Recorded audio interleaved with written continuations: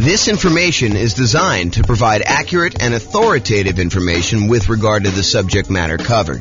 It is offered with the understanding that the presenters are not engaged in rendering legal, accounting, or other professional services. If legal advice or other expert advice is required, the services of a competent professional should be sought. Welcome to the Fremont Real Estate Investing and Real Estate Financial Planning Podcast.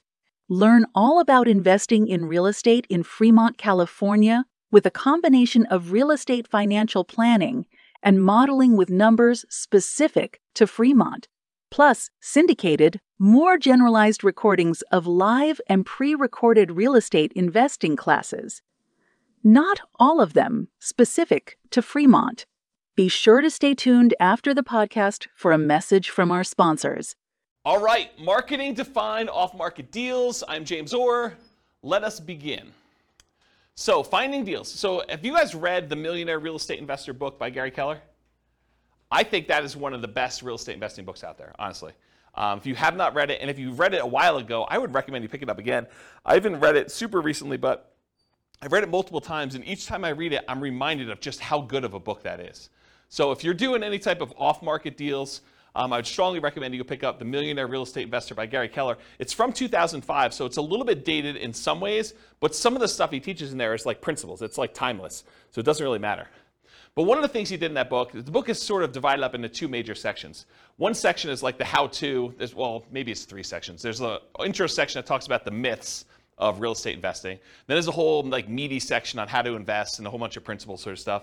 And then at the end, there's like almost like biographical interviews with real estate investors where they talk about their business and how they did it and what they're doing to succeed.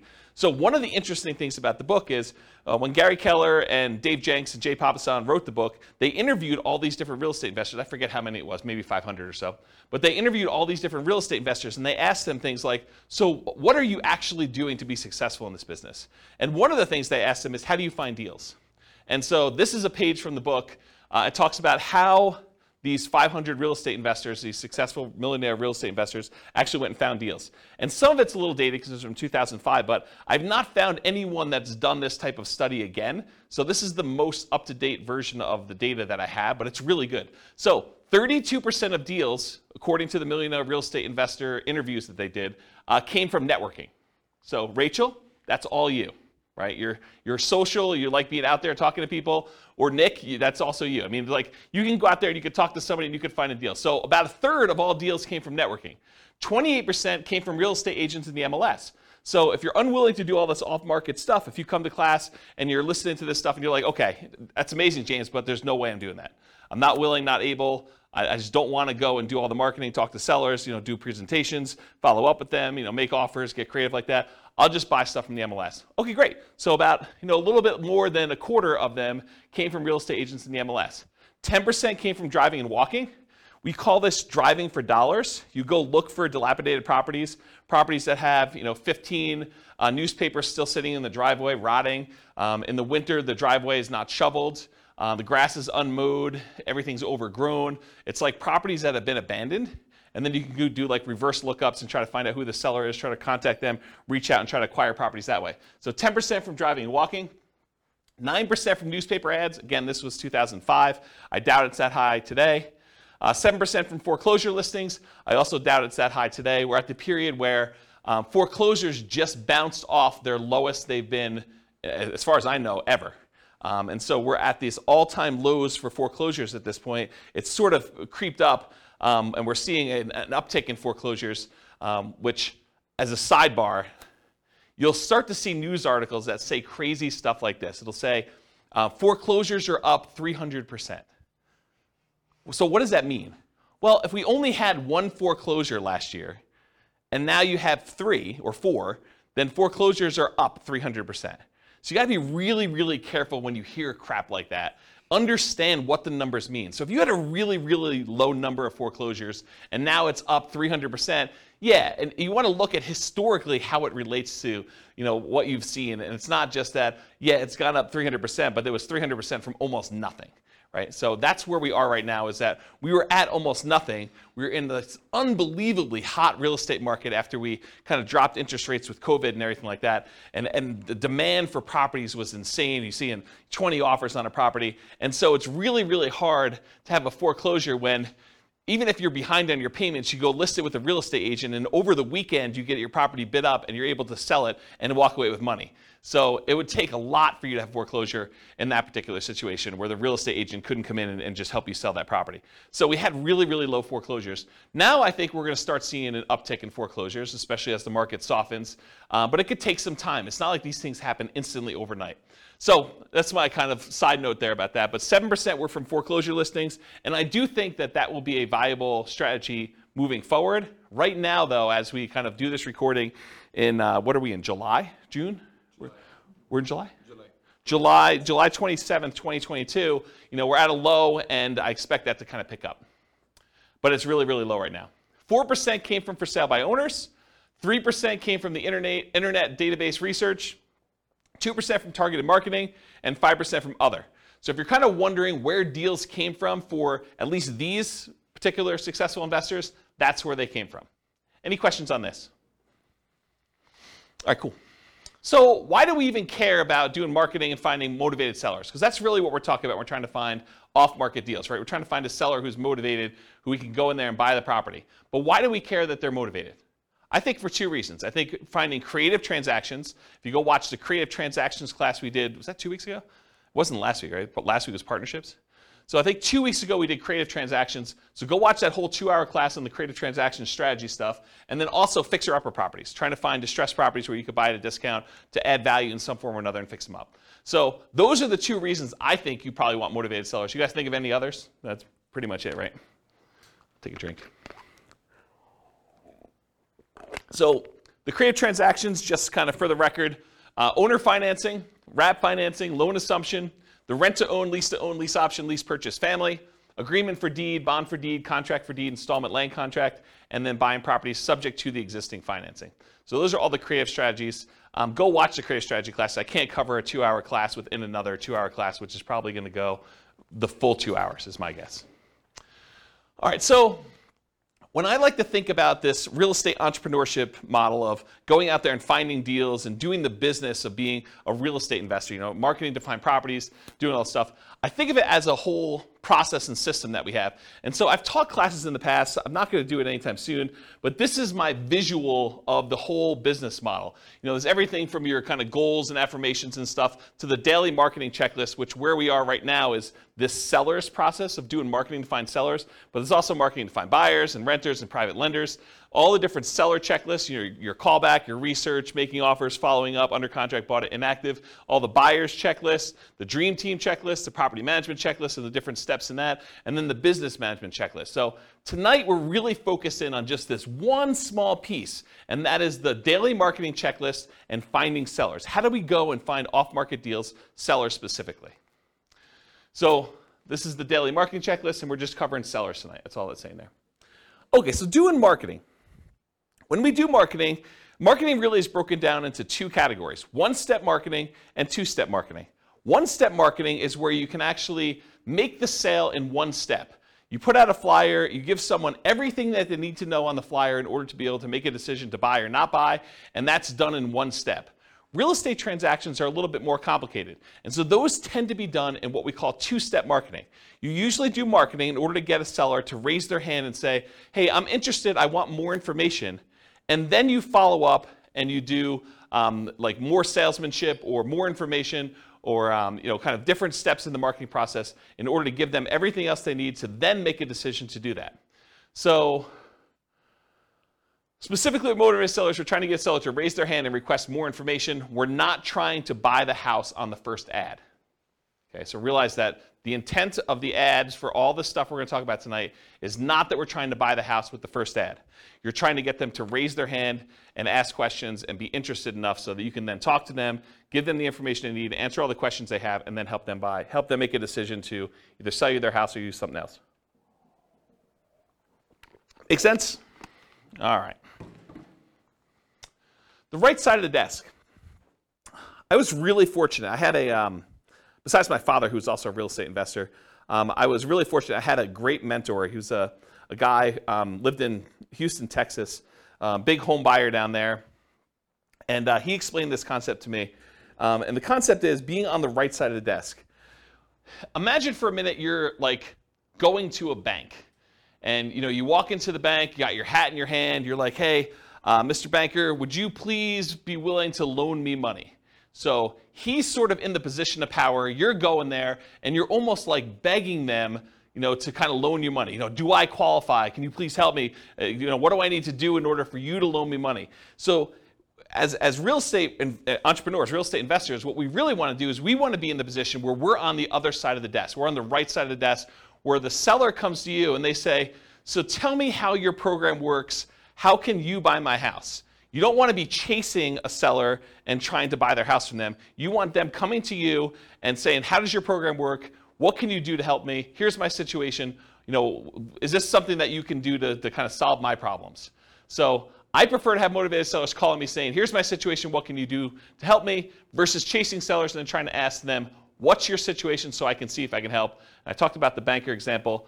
Here's one of the reasons why you want to do this, though. Imagine for a minute you're as friendly as Rachel and you want to go call for sale by owners. You want to go, for some torturous reason, you want to go onto Craigslist and everyone who advertises their property for sale, you want to get on the phone and call them up and try to have a conversation with that particular for sale by owner. And you really want to buy properties creatively. You want to buy property, subject to or with wrap finance, where they basically leave their loan in place and you take over payments on their loan.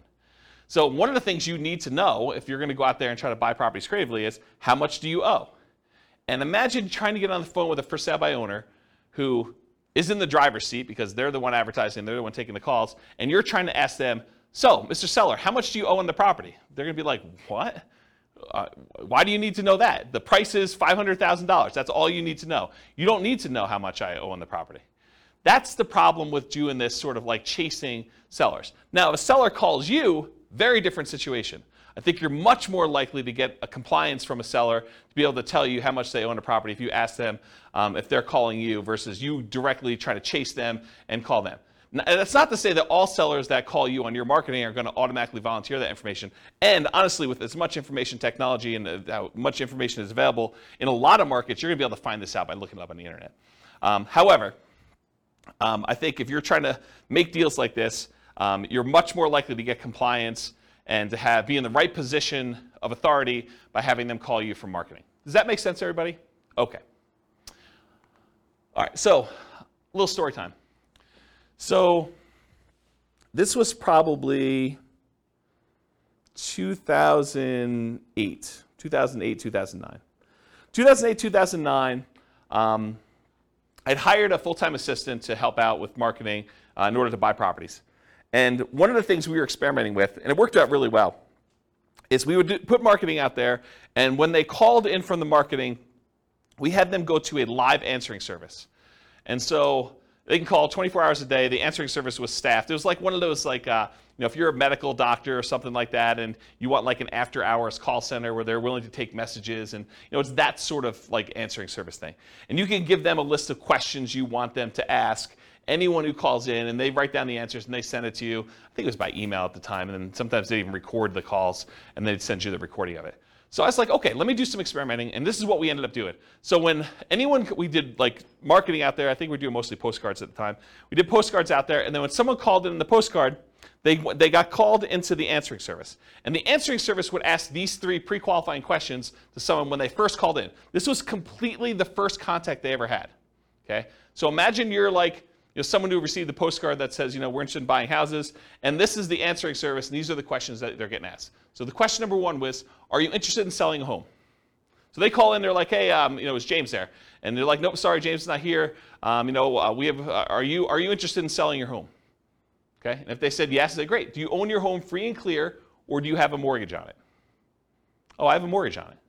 Well, great. Are you looking to sell the property for what you owe? So within 3 questions of calling the answering service, we had basically made an offer to the seller calling in to see if they wanted to sell their property for what they owed. And if you're trying to buy properties creatively, subject to taking over existing debt, or if you just want to know like what they're willing to accept, if there's some motivation there, a seller who's willing to sell their property for what they owe is, in my opinion, a sign of motivation. And so this was a way to pre-screen sellers to sort them by motivation. Not to say that the ones that answered differently wouldn't also be deals, but these are potentially greater quality leads. Does that make sense, everybody? So this was a really quick way to do that. And I think if I were going to do a lot of marketing again, this might be one of the ways I'd set it up. Okay, so let's talk a little bit about some philosophy. So as a backtrack, before I talk about philosophy, this class is set up in the format of a lot of pre-information about marketing, strategy, philosophy, how things work. And then toward the end, there are lots of examples of marketing pieces. I'll show you a whole bunch of different postcards so you can get a feel of actually what people are sending. I'll give you some examples of door-to-door flyers type stuff, Post-it notes. I think I have some bandit sign examples in here. So you'll get a feel of some different marketing stuff in here. But first, before we get there, I'm going to set up a whole bunch of baseline stuff that I think you would benefit from knowing before we get to the examples. Okay, so this I'll outwork you mentality. Here's a quote here. It says, "Demand more from yourself than anyone else could ever expect." I think it's one of the basketball players. Anyone know what the basketball player was that said that? I should probably go look it up. But it was one of the basketball players. I think that he basically said, I'll demand more from yourself than anyone else could ever expect. And I think if you're going to be in this business, that's what you want. You want that massive amount of hustle where you're willing to do what it takes in order to get motivated sellers calling, doing all the stuff you need to do, returning phone calls, going out there doing your seller appointments. But I think that's an important mentality to have. I think you should develop multiple streams of motivated sellers. Don't just pick the cheapest one. Because I think what happens, and this has happened to me in multiple businesses, because I didn't learn the lesson the first time or the second time, but you don't want to go and just do one type of marketing and rely on that one type of marketing in order to bring you deals. I think you want to have a set of different strategies that all bring you deals. That way, if one of the marketing systems dries up and goes away or becomes illegal or just doesn't work anymore, is not as effective, is not cost effective anymore, then you have these other 2 or 3 to kind of rely on in order to do stuff. In my opinion, the most dangerous number in business is 1. I'll tell you the story of 72 in a second, but I'll tell you how I learned this lesson. So, I'm trying to think of how far back I need to go to tell you this. So, back when I was doing real estate investing, I started off, this is probably also 2007, 2008, maybe even 2009. Somewhere in there, I was doing ads on Craigslist, and in my local marketplace, I could put up an ad on Craigslist, and if I renewed that ad every 3 days or so, I could expect to get a certain response rate. And I figured out to myself, hey, look, if I'm getting whatever it is, 1 or 2 calls a week by putting up this one single ad on Craigslist from sellers, then I could expect to do X amount of business. And I was like, but I really want to do Y amount of business, a lot more than what X was. So how can I go increase how many leads I'm getting from these sellers? And so I thought to myself, well, I could go post up twice as many ads, but you're already on there. You're kind of like fishing in the pond already. Maybe you put 2 fishing lines out, and maybe it works better. But I did some testing, and it didn't really work out the way I thought it was. I would get really good response on one, but if I did more than one, it just seemed like I was spamming Craigslist and doing it more than once. However, I could say, hey, look, I'm doing this here in Fort Collins. Couldn't I go and expand into Denver and put up an ad and actually do ads in order to find sellers in Denver? And the answer was yes. So I could go do Fort Collins and I could do Denver. I was like, well, if I'm going to do Fort Collins and Denver, why don't I go and do Colorado Springs as well? So if I do 1 in Fort Collins and maybe I'm getting 2 calls a week in Denver because the population is a little bit bigger. Maybe I'm getting another 1 in Colorado Springs or another 1 if I go to Pueblo. And I'm like, well, why am I just limiting myself to doing this in Colorado? Why don't I go and do an ad in Miami or something like that? And so I was doing all these different ads in all these different cities. And this is how we actually ended up doing the largest wholesaling company in the US. We were in 280 markets doing this wholesaling stuff. Is we were getting deals in all these markets and then marketing them and kind of selling contracts or in some ways monetizing them. And so the challenge with this particular model was I was getting really low cost leads by doing this type of marketing. The challenge was eventually Craigslist didn't like it, right? Craigslist did not like the idea of us posting ads in all these different cities, and it was really a problem. But I was relying on one source of leads. if I had been doing Craigslist and direct mail and some voice broadcasts or whatever else, like all these different strategies we're going to talk about tonight, if I could have done all those, I could have been much more successful if Craigslist had shut down. But by Craigslist shutting down, we really had to push in order to keep doing it and get very creative in how we were going to solve this problem, when in fact I probably should have just gone and did some slightly different marketing in order to make it work. Does that make sense as to why I'm telling you the story about, don't just stick with one model because it's problematic for your business? Okay. So the story is 72. I'm going to kind of butcher this story. It's from Dan Kennedy, who's a famous marketing guy, not specific to real estate, but he's a famous marketing guy. And he tells this story about a dentist. And the dentist goes to a brand new town. He's never lived there before. He goes to town, he sets up a brand new dental office, and he crushes it. He's able to start this business. He operates it for a year or two, and then he ends up selling the business, packing up, moving to another town, and doing the same thing over and over again. And eventually, the dentists in the town that he kind of went to were like, hey, how is it possible that you're able to come to town and generate so much business and, really show us up by doing all this marketing, stuff like that? And the dentist says, well, I don't know one way to get 72 new patients every month, but I do know 72 ways to get one new patient every month, and I do all 72. And I think that's more the philosophy you want to have in real estate investing. You don't want to say, I've got one way to generate all the leads I want to have. You want to have several different ways to do it and kind of do one here, one here, one here, and just make sure that your costs are acceptable for all the different ones you're doing. You may have some ones that are really low cost, but maybe they're not quite as effective. You don't get the type of deal flow you need from that. Maybe one that you could scale up as much as you want, but it's more expensive, but it's still reasonable enough for you to keep doing it. So maybe you do another deal or two per month from that, and then you do another deal, do another third one or fourth one, and you do as many different marketing strategies as you can in order to get the deal flow that you want. Does that make sense? Okay. All right, so how much to spend on a marketing test? There's lots of exceptions to what I'm about to tell you, but here's how I think about it. If you're trying a new marketing method, how do you know if it's successful? How much should you spend to find out if that marketing method works? You spend the amount of money it would typically cost you to acquire a deal, and you see if you acquire a deal. So if you say to yourself, look, I'm willing to spend $4,000, $2,000, $5,000, whatever it is for you, in order to acquire a deal that meets my investment criteria, and I'm going to go test a new marketing method, I need to spend that much money, whatever is acceptable for me from other marketing things that I know are working, that I'm finding deals with, in order to see if that generates deals for the same cost or better. I think that's a really good just rule of thumb for you to get there. So if it costs you $5,000 to do it, and now you're going to do a sponsorship ad on the newspaper, the newsletter thing for, a certain neighborhood or something like that, and it costs them, $500 a month in order to do this thing on the monthly newsletter, well, then realize you got to do it for 10 months to see if it's effective. You can't do it for 1 month and say, this didn't work. Or you can't do it, and if you get a deal the first month, you can't say, this did work, right? You got to look at it over a period of time and see that if it's consistently performing for you.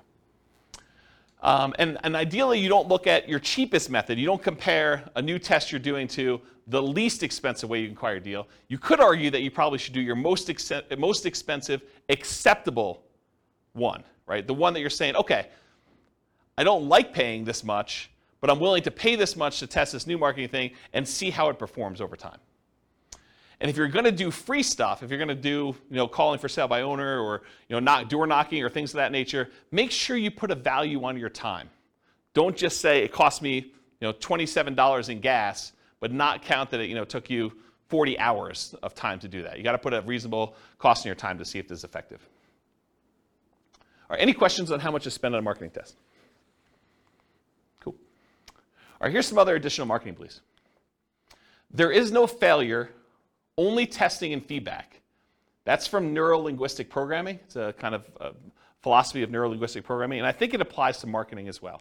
You don't fail doing marketing, right? You do a marketing test, you say, did I get the result I wanted? No. Okay, now I got feedback. That particular way of doing it, that headline, that particular marketing piece, this particular group of people that I marketed to, that did not work. I got feedback on it, let's change something up. Maybe it's the message, maybe it's the people, maybe it's the media I'm using. Quote from Tony Robbins, there is no such thing as failure, there are only results. Similar idea.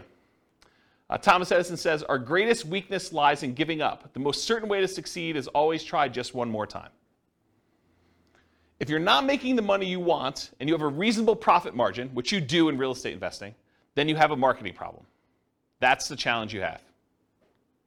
So will it work? No one knows until you test. Marketers do know this. You have to test in order to find out if something works. You change one variable, you test again.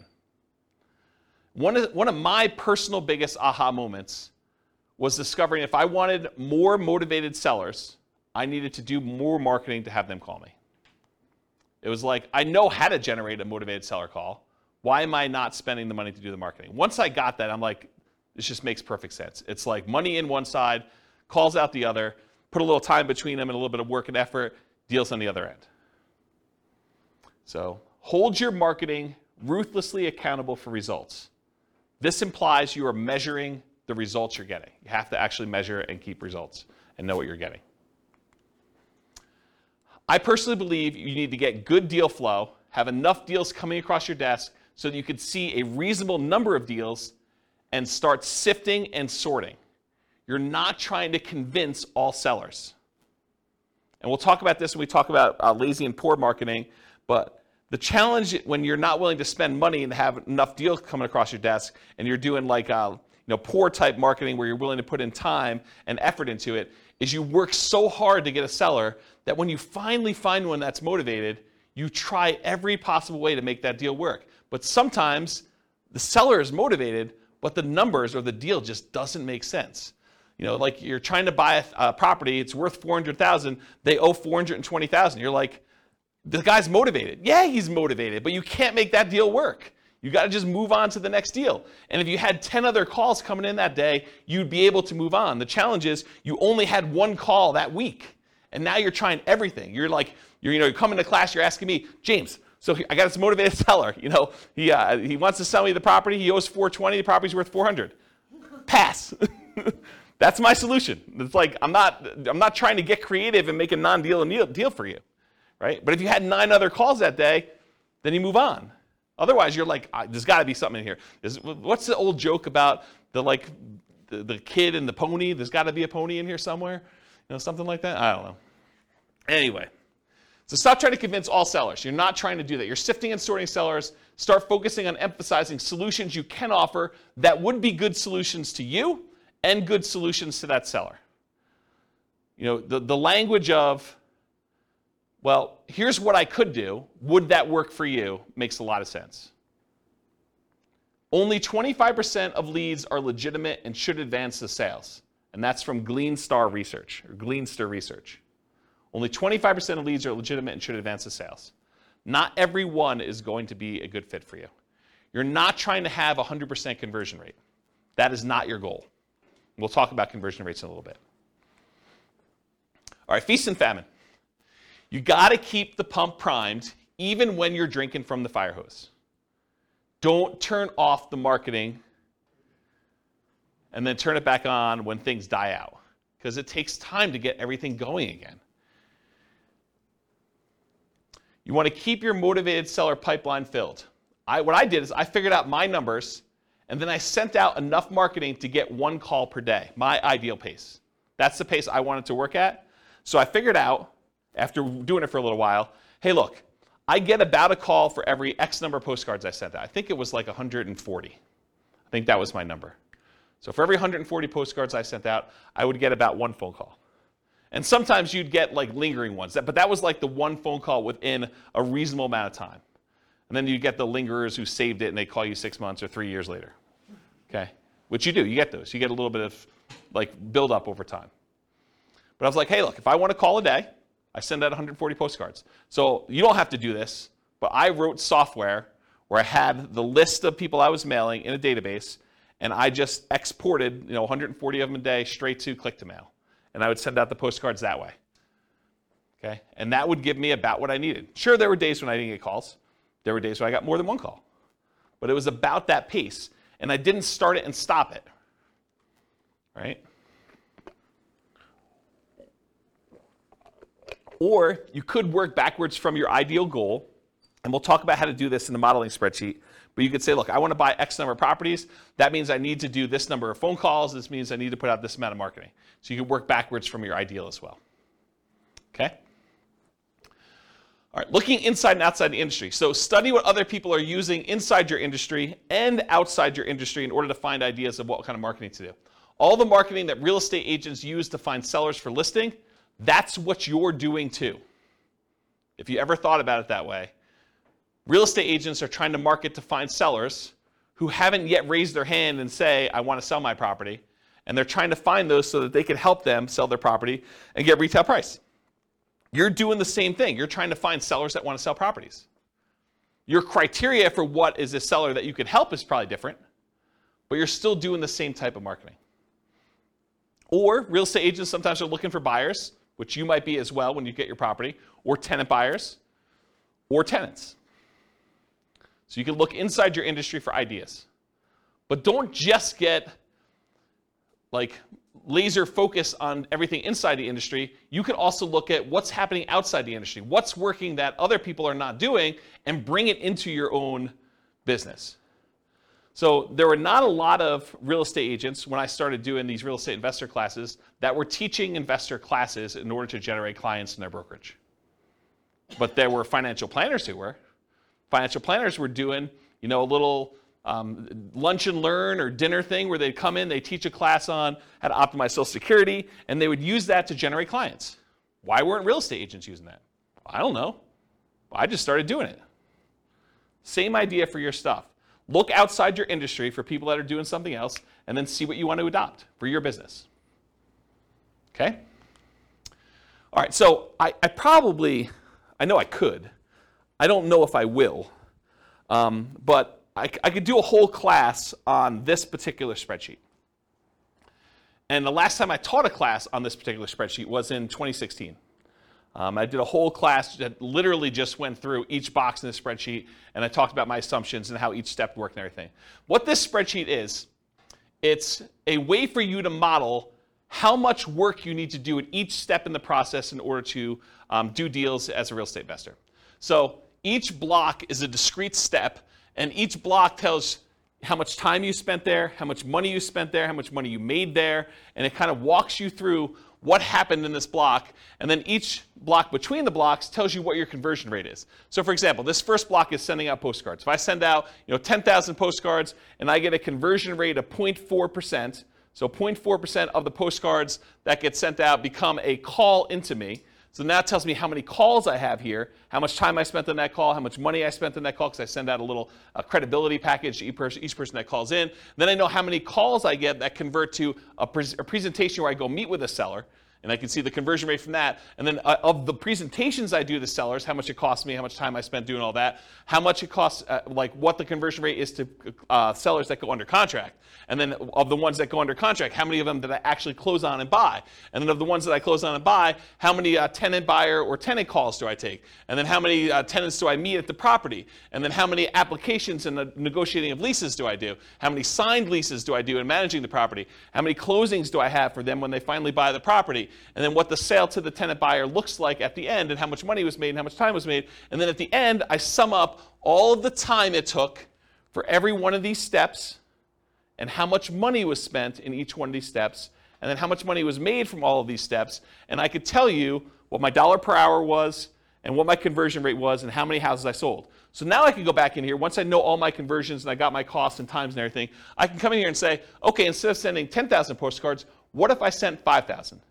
And it trickles all the way through and tells me, okay, now you're going to get this many calls and this many tenant buyers and so on. And then it'll tell you here at the end, you're going to do one deal and it's going to be this amount of money, or 2 deals, or whatever it is for you. And you get to look at all. Then I added a whole bunch of additional things, because every once in a while you'll do a seller presentation and you're not going to buy it yourself, you're going to wholesale it. Or you're going to list it if you're a real estate agent, because you're going to do that too. Or you're going to do something else from the tenant buyers that call in. You're going to help them buy a house if you have a real estate license. Or you're going to help them buy a wholesale deal, like wholesale retail. And so you can look at things that happen in parallel. So of the marketing that goes in, sometimes those get split off and you're doing additional things. You get a certain number of wholesale deals or listed properties, or other tenants that you're going to help buy a property, tenants that you call in originally and you can help them buy a property, and you can look at all the dollars, and then you can sum up the whole thing and find out, for this amount of spend on my marketing, how much should I make total from all of these different things, and how much time did I spend, and what's my dollar per hour? And then you can see which ones are most profitable, which ones are least profitable, and so on. So if you know, I want to do one deal here, and all these are other 0, right? You can say, I'm not doing any of these ones, but I want to do one deal here. You can toggle all of the numbers on the front end to find out how much you do need to spend to do that deal in whatever time period you're doing. Does that make sense? So that's the short version of the 2-hour class I teach on that particular thing. And you can download this spreadsheet. I'll put a link to it in the show notes. Okay. Any questions on this? Is that helpful, though, the idea? Wamsi, yes. So my question is, so this is just for one marketing strategy when you like post postcards, right? So this can be like duplicated to multiple strategies, right? Yes, Wamsi. So the question was, in the one that I'm showing on the board, it is for one marketing strategy, postcards. You could do postcards and add another box for door-to-door flyers or for doing pay-per-click ads or doing search engine optimization. But you need to figure out what the equivalent time and money spent is and like all that is. And then you could have them all go up and add into this field initial calls. Or you could do as different ones, because if your conversions are different for different types of lead sources, you may want to have certain parallel steps, and then eventually they all merge together into something and kind of expand out. So yes, you could do it that way. For this one, I simplified it. It's only doing postcards. Got it. Yep, good question. Any other questions? Cool. Is this helpful? Crazy stuff? Yeah. Okay, target profit. So it can vary depending on your market, but in general, I'm going to pull out a number and say $25,000 per deal, or 10% of purchase price to adjust for higher, lower price houses. Now you could decide, hey, my profit margin is $50K and my houses are really cheap, or you could say, hey, look, in my market, it's really, really hard to get a deal, period. I'd be happy with $15,000 or $10,000 or whatever. And then you could also say, look, I want $20,000 base plus $10,000, $15,000, $20,000 for each year that I hold the deal. Because you may decide, hey, look, I want to make $20,000 up front when I buy this, but in addition to that, if I'm going to hold this property for 2 or 3 or 4 years with a tenant buyer in there, I want to make extra profit per year. And you figure out what your numbers are for you making sense, and then you do that for that. And then I think, again, this varies a lot, especially with inflation type marketing you're doing, but to spend $2,500 in marketing to net $25,000 seems like a reasonable ratio to me. Okay? That's a 10-to-1 profit to marketing ratio. For every $2,500 you spend, plus some labor, because there's definitely time involved, as I talked about in the last spreadsheet, plus some labor. So for every $2,500 you spend, you make $25,000 on the deal on the back end. For every $100 you spend in marketing, make 1,000 is another way to think about it. In a more normal market, maybe your numbers go up to 20-to-1. So $2,000 for every $100 you spend. And in really, really hot markets, it might be worse than that, right? You may have to spend more money in order to get a deal and still only make the $25,000. Okay? Any questions? All right, so goal. So if you want to do 20 leads a month, budget about $2,500 a month or whatever your marketing dictates that you do. You buy one house per month. If your goal is 40 to 60 leads a month, you budget $5,000 to $7,500 a month. You buy 2 to 3 houses per month. Now realize inflation, how hot or cold the market is, market temperament, may force these numbers up. Okay? Occasionally, someone will come to class and they'll be like, James, $2,500. I wanted to do nothing down deals. $2,500, that seems like a lot of money to do a deal. Well, if you were going to go buy a regular property and do a regular loan, just to get the loan, the cost to do a loan could be $2,500. Not including anything else. I mean, you're probably still doing a lot of these costs if you do it, but you're going to have like inspection stuff if you're going to do inspections on a property. You may have an appraisal done. May not have an appraisal done if you're just doing something creatively, but to do that. What's an appraisal run these days? $800, $900, somewhere in there? Just to do that, right? So $2,500 seems like a deal. Any questions on this? All right, motivated sellers for lazy and poor folks. So lazy methods are more time than money. You have more time than you have money. I'm sorry, lazy method. I was like, that doesn't make sense to me. Lazy methods are more money than time. I was like, yeah, that doesn't make sense. So more money than time. You're willing to spend money because you're unwilling to do manual labor in order to find motivated seller leads. It's easier to scale up in size. You just spend more money, you get more leads coming in. It's harder to scale up when you're doing poor marketing methods because you have a limited amount of time that you can spend. Okay? You sift and sort for great deals. You get enough leads coming in where you're just basically saying, this is what I can do to help. Does that work for you? They say no. Great, you follow up, but otherwise you move on. You're not trying to force a deal. With poor methods, you have more time than money, and you're willing to invest that time to find motivated sellers. It tends to be time intensive and therefore harder to scale. You tend to want to work or overwork every lead, leading you to try to make non-deals or bad deals into deals. There is some overlap between the two. One example is bandit signs. If you buy bandit signs, which are relatively inexpensive, and you go out there and you're manually putting them in yourself, driving all over town and doing 10 hours worth, that's more a poor marketing strategy. If you buy bandit signs, you hire someone else to go do it for you, that's more of a lazy strategy. Okay? All right, so here are the lazy methods. And I'll tell you which ones I've done. Billboards and bench signs. I have not done that. But you could go get a billboard that says, we buy houses, call this number. You could go get a sign on the bench where people are waiting for the bus that says, we buy houses, call this number. Car signs, I've not personally done this. I know a bunch of clients that have. But you basically get one of those magnetic stickers or one of the car wraps that basically says, we buy houses, call this number, we'll buy your house. We'll take over payments, whatever you're doing for your thing. We'll talk about marketing headlines here in a little bit. I've not personally done car signs, though. Direct mail, done a ton of direct mail. You could do postcards, you could do handwritten letters, you could do regular letters, you could do oversized postcards, you could do saturated mailings, geographic saturated mailings to entire postal areas. You could do targeted mailings to foreclosure properties. You could do ones to recently divorced people, bankruptcy, probate. There's all sorts of things we're going to talk about here toward the end. Websites, pay-per-click. I think I did some experimentation with pay-per-click early on, but I haven't done much with it. But you can do you could go onto Google AdWords, and you could pay Google to come up when someone searches for, sell my house fast in whatever your marketplace is.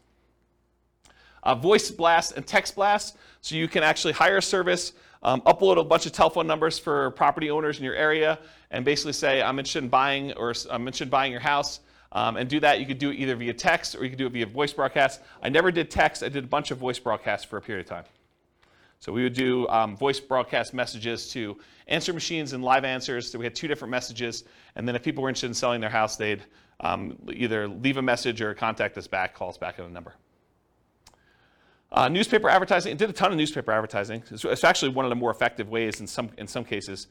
We would do ads in the paper, just like classified ads. We also there was like a monthly publication. Is it Fort Collins Forum? Does anyone know? It was like an old newspaper. I think it was called Fort Collins Forum. And we'd have like a half-page ad covering the full front half of a newspaper ad, and we'd buy that each month. And that was pretty effective. But it's harder to do newspaper these days. Radio and television ads. So I didn't actually do this, but my friend Brent, who I told you about in Texas, he actually, at one point, before he died really tragically, a long time ago, about a decade ago. But he actually acquired the rights to WeBuyHomes.com. I don't think he had WeBuyHouses.com. I think he had WeBuyHomes. And then he had 1-800-WeBuyHomes and 1-800-WeBuyHouses, which is the same phone number because it stops at like HO. So it basically had the telephone number and that. And what he was doing is he was licensing out the rights to different marketplaces to do that. And he had a professional video done and professional radio spots done. And you could run these. You don't have to do any customization because it's the same number. But you basically run that ad in your local marketplace, and then the number calls through, and based on your location from where you're calling, the telephone rings into your office or wherever you want it to go. You basically had them direct where you want it to go. And so he did a bunch of television stuff. I didn't personally do it, but that's one of the things he was doing. So you could do radio and television ads. You could also do Yellow Pages.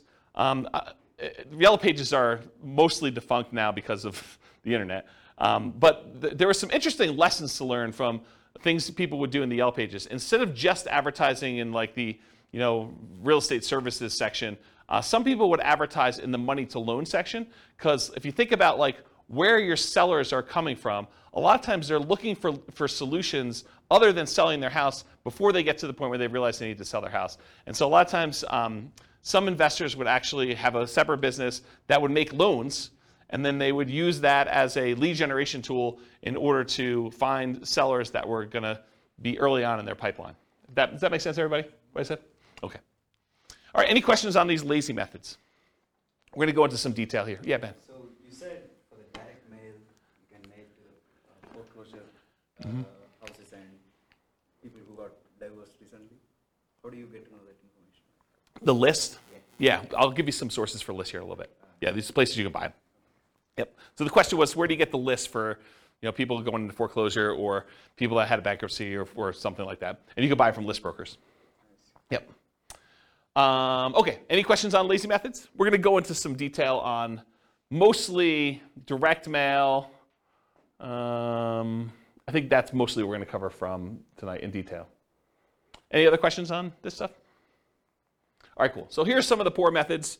If you're willing to put in more time, bandit signs as an example, although I told you if you want to do bandit signs and make them lazy, you can actually pay someone to do them.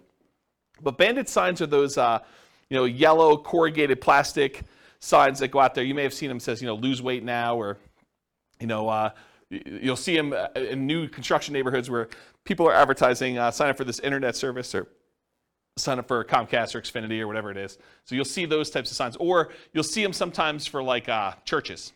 They'll say, church service, and they'll kind of use those. But you could use them that says, we buy homes, we buy houses. I'll show you some examples of those. And then you go out and you put them into major intersections. They'll disappear. They're disposable media. Don't think that you put it up there, it's going to last there for months. You'll put it up there, and maybe you'll get a couple hours if it's a really busy intersection, and the sign police are not out doing that. Also, depending on your area, they may be illegal, just so you know. And you may get a call from, the police or code enforcement or something like that telling you you can't put your signs up anymore. We're going to charge you X number of dollars per one you do. Please go take them down or whatever they'll tell you. So realize in some markets it's really hard to do or hard to keep those up. But otherwise they'll disappear. Realize that you're spending the $10 or whatever it costs these days in order to get the sign plus the labor to go put them up there for a certain amount of limited exposure for whatever time period you have them up. Business cards, I'll show you an example of a business card with a little twist on it here in a little bit. But if you want to see good examples of other real estate investors with their business cards, go to investor meetings and ask them to see their card. Go talk to other investors and ask them if you can have a copy of their card and see what they're using. And there's lots of variations to these. There's some gimmicky ones. There's some like really straight up business ones. There's some more like mom and pop-ish sort of ones. So everyone has their own little variation flavor on how they do their business. Contacting for sale by owners. This is Rachel's special. She's going to call the for sale by owners because she's really social. So she's going to go call for sale by owners. You can go on a Craigslist or any other place they're marketing it and just make phone calls, reach out to them, ask them if they're interested in selling their property. If you're interested in this strategy, there's a decent book. Wendy Patton put out a book. This is probably a 15-year-old book at this point. But her book is called How to Do Lease Options and Subject to Deals. And she talks about a strategy of calling for sale by owners and trying to get them to lease option the property to her or buy the property subject to. And in the softer market, I think it would work great. Not something I'm willing to do. I'm an introvert, in case you can't tell. So contacting for sale by owners, that's one of the things you could do. Door knocking. Someone laughing that I'm an introvert? You can go door knocking. So you can go door to door and actually try to buy houses that way. Anything interested in there? Door to door flyers. We'll talk about some examples of those. I'll tell you a story about this. So my father was a real estate agent, and he was the #1 agent in his office using this strategy, using flyers. And so here was his little niche. I'll kind of tell you his little secret sauce of how he kind of became #1 agent in his office. And I think this does apply in some ways to real estate investors, although not the buy side. Here's what he would do. So back when he was a real estate agent, the HUD and VA foreclosure list would come out every, I think it was Tuesday. I don't remember exactly the day now. But I think it was like Tuesday morning. And so what he would do is he would get up at like 4 o'clock in the morning and go down to like a really open, like early coffee shop and get a copy of the latest newspaper with the latest HUD and VA list of properties that were coming out. And as a real estate agent, anyone could market the government's HUD foreclosure and VA foreclosure list. So you can go, any real estate agent with a license could go and market these.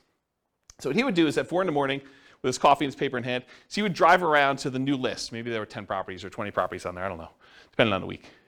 So you'd go look at the properties, so you'd like, oh, this one looks interesting, and this one looks interesting, this one looks interesting. And he'd pick, half a dozen properties or a dozen properties, and then he'd go back to our home office, and he had a copy machine there. And he would he'd hand write out a flyer. He had a flyer template, had like 2 little bald eagle, like U.S. official looking, symbol looking things in the corner and said, HUD foreclosure, VA foreclosure, if you're interested in buying this property in your neighborhood at, and have fill in the blanks, 1, 2, 3, 4 Main Street. It requires X dollars down, and with X dollars down, your payment would be X per month with, your whatever this interest rate assumption was and all this other stuff. So he basically had this like little one-page flyer. And he printed up 150, 250 flyers, whatever it was, that would kind of saturate the area around that particular property. And then as a teenager, I would go deliver flyers all day.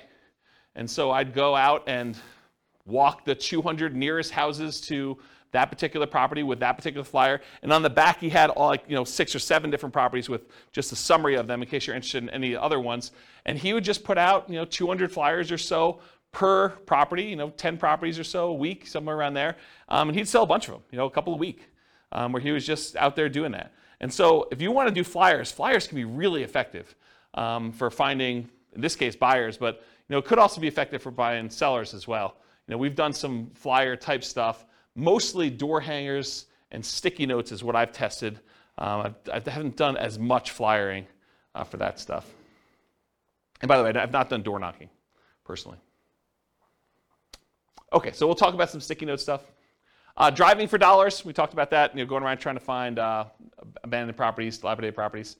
Flyers and free flyers. So the flyer method we've kind of talked about, but the free flyer method I think is interesting enough. So for somebody who doesn't have a lot of money, you can go find 3 other businesses that are non-competing with you, the pizza guy, the car wash guy, the homeowner's insurance guy, whatever it is, and you could get them to each be willing to pay 1/3 of the cost to deliver 500 flyers to a particular neighborhood. And it's 1/3 because you're going to have 4 ads on that page, them 3 and you, but you're not paying. You're kind of riding free by coordinating this all with the 3 different businesses and having the printing done and having them delivered and all that stuff. So you charge them 1/3 of the cost to have all the printing done, all the delivery done, and you're kind of taking 1/4 of the flyer space in exchange for you organizing it. So you can have an unlimited flyer budget if you really wanted to, if you're willing to put in the effort and do manual labor to do that. Okay? Networking, we'll talk about an elevator speech here in a minute, but Rachel loves to get out there and talk to people, as does Nick, and he can go and find deals that way. Real estate agents, that's another way to find deals that doesn't require a lot of money. Posting ads, if you're going to go willing to go on like these websites like Craigslist or places like that, you can put some ads up there. Promotional clothing, the We Buy Houses t-shirts and We Buy Houses, sponsoring the baseball team and stuff like that. You can also find real estate wholesalers and bird dogs who are willing to go out there and find deals, and then they'll sell them to you for a fee. So realize you can go do that. And then websites, you can do search engine optimization so that your website comes up for people searching for Sell My Home Fast or We Buy Houses in whatever market you are, so that your website comes up for that. Or you can do content marketing, write articles that are solving the problems of the sellers that are trying to solve their problem. I can't afford my payments anymore. What can I do? How can I borrow money to stay in my home? And you write solutions to those problems. And if that solution doesn't work for them, they may want to have you out there to buy their house by having a little ad on there. Or doing social media. Okay. Any questions on POUR methods? Have you seen any numbers on anything social media related on conversion rates and how well it's done next to some of the other? No, I haven't seen actual numbers on the conversion rates for social media. My guess is that they're really low because I know the stuff for real estate agents. I mean, in general, if it doesn't take much time and effort to do, it's usually not that effective, right? So that's been my experience. All right, any other questions? Cool. 3 M's marketing. So whenever you think about marketing, there's really 3 M's to do this. This is Dan Kennedy stuff. The market, who are you marketing to? The message, what are you saying to them? And media, how are you getting your message to your market? So we're going to look at each one of these in detail. So the market, who is your ideal market? If you're wanting to get owner financing, you got to be marketing to properties that don't have mortgages, something that's free and clear. About 1/3 of the entire real estate market is owned free and clear. They do not have a loan in their property at all, and that's according to the U.S. Census data.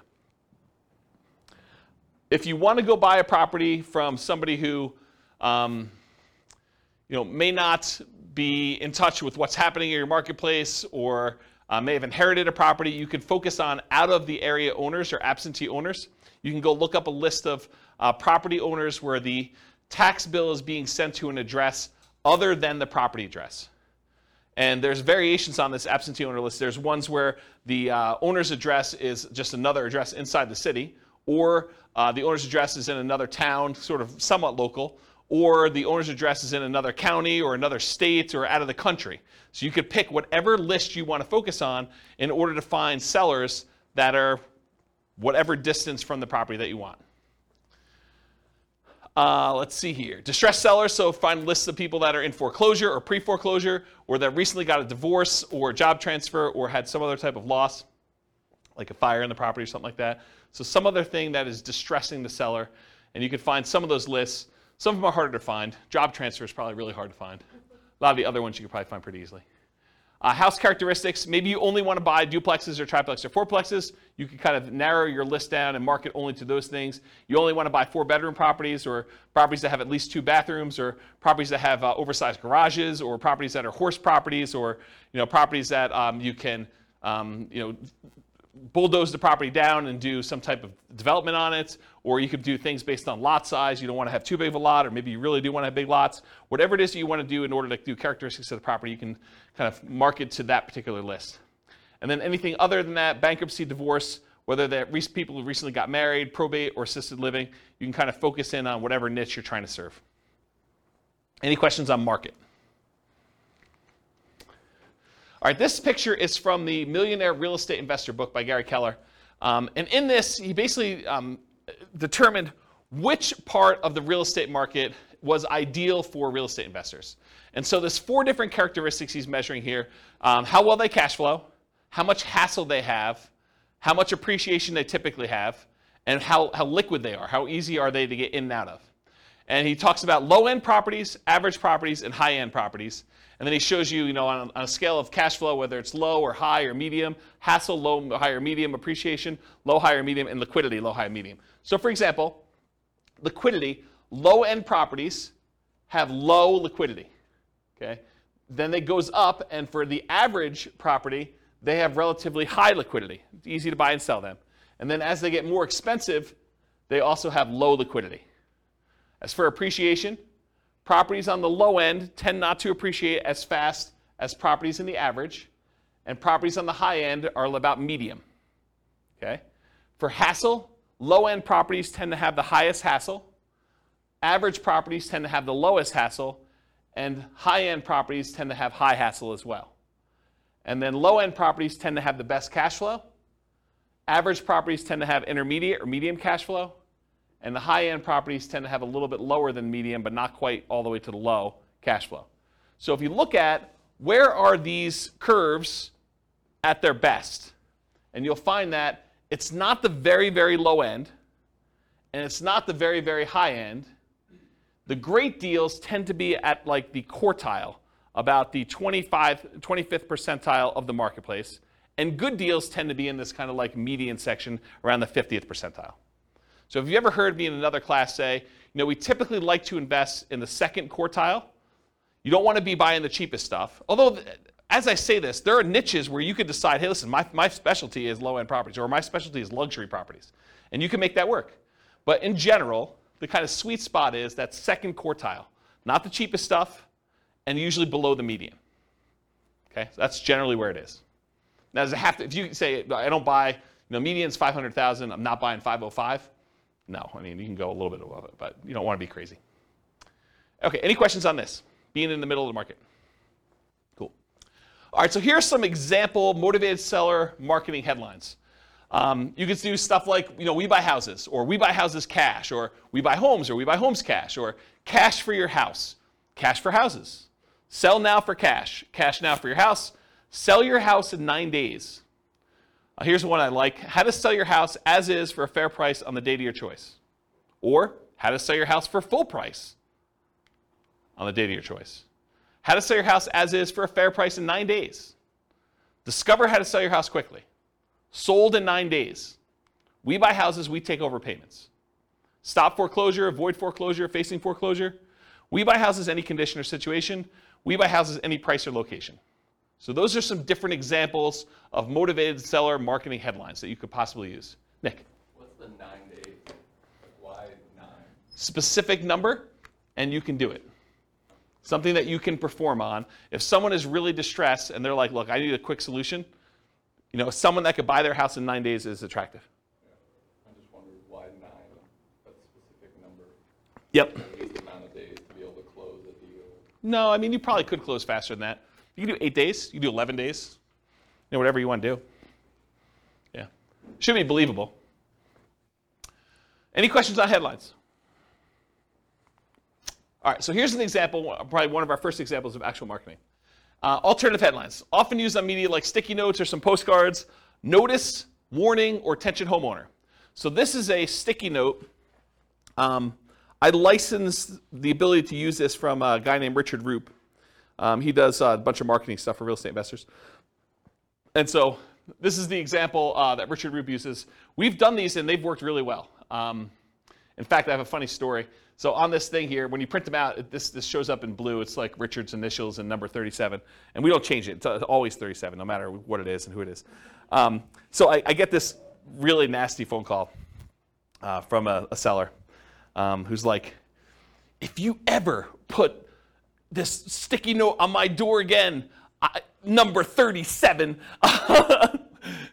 So she's all mad and worked up, and you can hear her crumpling it up in the background and throwing it away. So she's just really worked up. There's only like 3 or 4 really angry people in the world. They just move around a lot, so you'll run into them. But there's only like 3 or 4 of them. But anyway, you put these on the door, and you'll get calls. You'll get some nasty calls, but you'll also get some good calls on it. And so the postcard basically says, attention homeowner, company's now looking to purchase several houses in your neighborhood. Are you looking to sell soon? Blah, blah, blah, blah, blah. Call our 24-hour recorded message line. Remember, we're doing 2-step marketing. This is not enough to sell a property, right? Not enough to get them to convince you to sell them your property. So 24-hour recorded message gives them more information. Or go to our website and get more detail on that. Submit your property information. And then if you're not looking to sell, keep this one or send it on to a friend, sort of thing. Okay? Any questions on like the sticky notes example and some headlines for that? Make sense? Okay, cool. So you want your message to match with the market you're doing. Make sure that your message matches the market you're trying to reach. We buy houses, we take over payments. If you're kind of marketing to free and clear properties that don't have a mortgage on them, does we take over payments make a lot of sense? No, not really at all. What if you're trying to buy luxury properties like, $1 million homes? Does we buy properties cash, any condition, make a lot of sense? Maybe not. There's probably some disconnect there. Maybe you'll catch 1 or 2, but I don't think that's the message you'd primarily want to target. It's sort of like fishing, right? If you're fishing and you throw a certain type of bait in the water, is it possible you could catch a shark with a worm? Maybe. You're probably not catching sharks with worms, but it's possible you could. You're much more likely to catch a shark if you use the bait that sharks like, or you're much likely to catch the other fish using the bait that fish likes. So cash for houses. Cash for houses tends to work and resonate better with lower priced homes. And then watch any foreclosure messages to make sure that you're targeting the right list for that too. Any questions on that? Multiple contacts. So you can double your transactions if you follow up. If you just do like this one hit and you don't follow up with anyone who calls you or does anything like that, expect your closing ratio to be much lower. But if you talk to someone on the phone, even if the solution is not good for them at that time, but you follow up with them over time, they've already expressed some level of interest, and a lot of times their situation changes. You can almost double your transactions, or in some cases more than double your transactions if you actually follow up with people. Or you can half your marketing budget to do the same number of deals. Another way of saying that. So repeat hits and repeat marketing, repeat mail to your mailing list, repost banded signs, renew ads. Part of the credibility you build up is when they see your ad all the time, right? If you only ran the ad once and someone is considering using you, but they go back to that newspaper or they go back to that source wherever they saw your ad and they don't see your ad anymore, they think that, yeah, I'm glad I didn't deal with that guy. He's out of business already. Okay? Meaning top of mind? Yeah, top of mind. Yep, that's another way of saying it. Yep. But there's also a credibility factor too, right? Like if you just disappear, they don't know if you're still around. Offer made follow-up. Does everyone accept your offer? For every offer you make, does everyone accept it? Absolutely not. Nope. So send a thank you note immediately. Put the seller on an automated mailing list for more frequent follow-up. I recommend monthly. This will double your closing percentage. So if you were closing 1 out of 20 before, with proper automated monthly follow-up, you'll close 1 out of 10. Credibility packet and testimonials include a benefit-laden information about how you help sellers, plus testimonials. Often you'll mail this out as soon as the motivated seller calls and we have their mailing address, and then bring a copy with you when you meet the seller for the first time and give them a copy even if you sent them one in the mail and say, here's some propaganda about me in case you haven't seen it. I'll put a link in the show notes to my credibility packet so you can see it. And if you don't have testimonials, if you're just getting started, get regular testimonials from your pastor or some people that you've helped out in another business or anything people can say nice things about you. The better, more specific to real estate is, the better. But if you don't have it, work with what you have. Any questions on credibility packet testimonials? Cool. Commit to improve your response rate in all your marketing. So each marketing campaign that you do is a horse race. You always want to be testing one variable with 2 options to find out which one's going to win. It requires you to measure your results so that you can improve them. Focus first on testing headlines to get the maximum response. So headlines are the easiest thing to test. It's often the biggest impact. And as you do more testing, be careful of improving response while sacrificing quality, conversion on the back end. For example, you could boost response by saying full price instead of fair price, but it might be at the expense of getting acceptable deals to you. So you can get more calls, but maybe you're not converting as many because you changed your wording. Does that make sense? Okay. More ways to respond tends to increase response.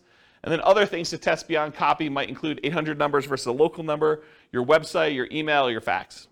Although faxes are kind of going out of the way, people still use them, especially older people. Any questions on this? Cool. Ratios. So there's 3 different books that I'm aware of that have actually cited how many deals you need to look at, how many offers you need to make to get a certain number of deals done. These are the 3 books. Real Estate Riches by Dr. Dolph DeRoos. It's part of the Rich Dad Real Estate Investor series, Robert Kiyosaki's guy. But the actual author is Dr. Dolph DeRoos. And he talks about the 100-10-3-1 rule. You have to look at 100 properties, you make offers on 10, you get 3 accepted, you close 1 deal. Carlton Sheets, who's been off the air for a while now, his no down payment course talked about the 50-1 rule. So you have to look at 50 properties, talk to 50 sellers in order to get 1 deal. And then the Millionaire Real Estate Investor book by Gary Keller and others, he has the 30-10-3-1 rule. So you look at 30 deals, you make offers on 10, you get 3 under contract, you close on 1. And then Weekend Millionaires, Frequently Asked Real Estate Questions by Mike Summey and Roger Dawson. That book talks about a 30-1 ratio. Look at 30 deals, get 1. Really, if you're looking at the top 5% of properties, you're trying to find the best deals, right? You need to look at about 100 properties in order to find the top 5 properties to do that. If you think about it in that ratio, that's probably another way to look at it. And also, outside the MLS is different than inside the MLS. They're just different numbers. Any questions on these? Yeah. So based on the ratios I see, is it different strategies that these books are talking about, or why is there a discrepancy? Yeah, so the question is, for the microphone, the question is, why are the numbers different for all these different people? I think they're thinking about it differently. I think the types of deals they're doing is different. I also think these aren't exact, right? It's hard to give a number when you're teaching students, because these are all people teaching it in the book, right? It's hard to give a number when I'm the one doing the presentation versus you doing the presentation versus Bill doing the presentation, right?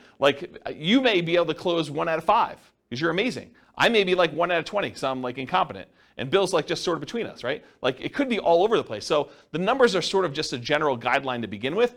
And I think looking at them, they're pretty close, right? I mean, they're not that far off. So. But is 30:1, the book that says 30:1 necessarily good than the book that says 50:1? So the question is the book 30:1 a better book than the one that does 50:1? No, I don't think so. And the other thing I'll add about this is, let's say you come to me at a class, you say, James, I don't know what you're talking about 30:1. I'm closing every 2. And what I would say to you is, maybe you're not doing good enough deals. Maybe you're not making your offers low enough where you're getting too many accepted, right? Maybe you should be more selective. So you could go in there and offer full price. I'll pay you full price. I'll get a loan. I'll buy your property. Well, yeah, it's easy to get those accepted, right? Yeah. If you're coming in, you're like, I'll buy you half price.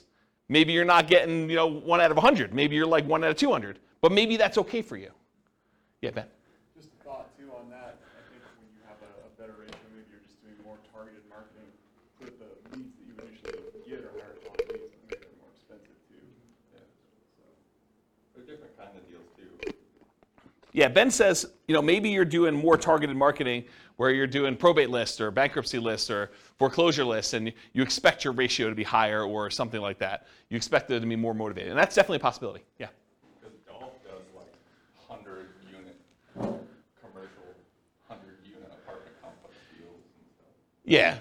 Yeah. So we're talking about different types of deals in there. Absolutely. I mean, there's lots of variation in this, right? I'm just trying to pull these out of different books to show you at least what some have said. And if anyone knows of, even on the recording, if anyone knows of another book that gives numbers, or even another website that actually gives numbers based on some data, I would love to know about it. So feel free to reach out to me via email. Any questions on ratios? Cool. All right, testing versus buying tested marketing. So you could write your own marketing. I mean, I'll show you some different examples. You can go find a ton online. You can go write your own and kind of use that and test it with your own marketing dollars. And when you do your test marketing, you're testing the market, who you're mailing to. You're testing the message, which is what you're kind of creating yourself. You're testing the media, how you're getting the message out there. And then you're testing your sales skills. Or you could buy marketing from someone who has 100 students who have sent out 100,000 pieces of mail, and you know that the marketing message is effective and works, and then you eliminate one of the things that you're testing. You're still testing the market. You're still testing the media, and you're still testing your sales skills, but at least now you know that the marketing message is sound because you bought it from somebody who's had a whole bunch of students test it in a bunch of different areas. Okay, so I personally, once I understood this, I went and I bought rights to use someone else's marketing materials. I did not create my own. I would tweak stuff just a little bit, but for the most part, I was borrowing Richard Roop stuff. I'd pay him a license to do it, and I would actually do it. So do what you want to do. Yeah, Rachel. Do you feel like, compared to when you were doing this, and now the market is differently saturated in terms of wanting to see something unique versus getting 5 postcards that say the same thing? What different people? What is that? So the question is, do I think that compared to when I was doing it very actively versus now, do I think the market is saturated? And I think back when I was doing it, the market was saturated. And you'll see a ton of different examples. And this is just a really small sampling because everything I got, I would stick in a drawer and I'd save because I would keep a marketing swipe file. And so I would look at all the stuff that came, and you'd see people that obviously were subscribing to stuff, but it was less common than you'd imagine. A lot of people would create their own crap, and they'd send out their stuff. And some of it was really good, some of it was really bad, right? And you could sort of see this. And then you also see, when you own properties for a very long period of time, you see longevity. You see the people that are mailing every 3 months and how long they've been in business. And you see the kind of fly-by-night, oh, this person only ever mailed me once sort of thing. And when you have a bunch of properties in the area, you could see multiple copies and see who's marketing where and stuff like that. So I think in certain markets, you're going to find a lot more competition. In other markets, you're going to find a lot less competition. And if you're marketing to do certain things, you're going to find more competition than other things. So there's, I think personally, a lot of fix and flip people out there. There's a lot of marketing to find fix and flip opportunities. It's just saturated market. There's a lot of folks that are willing to do that. There are probably less people willing to do creative financing. Still a bunch, but less, I think. And then there's probably less people doing like luxury houses, as an example. Although I don't own a lot of luxury houses, so maybe there's a ton of marketing on there, but my understanding is that that's a underappreciated, underutilized niche. Okay? As just one example. Does that answer your question? Yeah. Okay, cool. All right, so sample elevator pitch. So, Rachel's out at a cocktail party and someone comes up and says, so Rachel, what do you do? This is what you say to somebody. An example. You could come up with your own, but here's an example of something you might say to somebody to describe what you do. So I'll just kind of read you it. Sometimes people need to sell a house quickly or would rather not wait to have it sold by a real estate agent or for sale by owner. Well, my company helps those people by buying their homes directly, often using private funds. Then we help people, often people who find it challenging to buy a house traditionally, buy the houses from us. Often this involves renting or providing flexible owner financing to the buyers. So that would be an example of an elevator pitch that you might use. Now, if you were trying to raise private money, you might say that same thing, but after where you say my company helps those people by buying their homes directly, often using private funds, you might add in an additional thing about private funds. We help investors who are wanting to have alternatives to the stock market investment where we help them, we would pay them a return on those funds or something like that. So you could add that in there as well. Does that make sense? And adjust this for whatever you're doing in your business. Cool? Okay. All right, so here's a sample business card, and you guys there's lots of different, real estate investor business card variations. The reason I want to show you this one is it has an interesting twist that I've not seen used before. So in the state of Colorado, at least, the raising of private money is technically a licensed activity. You're supposed to have a license in order to borrow, like collect money from someone and give them a note secured by property to do that. So it's technically a licensed activity. And you're not supposed to go out there and actively advertise that you want to pay people a return for their money. That's a no-no. You're not supposed to do that. So the way that I thought about this is I'm supposed to disclose that I'm licensed. So why not use my license disclosure as a kind of sort of backdoor advertisement? So for my business card, the front of the business card looks like a traditional, I buy houses and apartments, private real estate solutions, has my contact information on there, my name, that I'm licensed, professional real estate entrepreneur, has my address, my website, and my email address on there. Nothing surprising about there, and this really kind of grinny photo on there, which people have told me I look a little crazy in that photo, back when I had hair.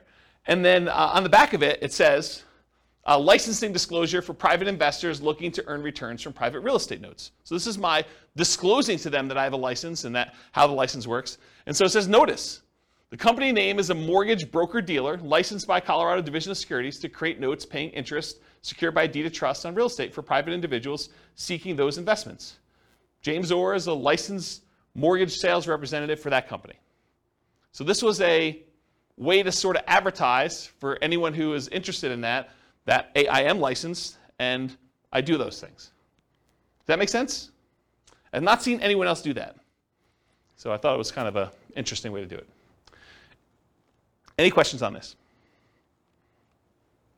I will get a beverage. Okay. And if the creepy photo wasn't enough on the front, it's faint on the back. Yeah, right?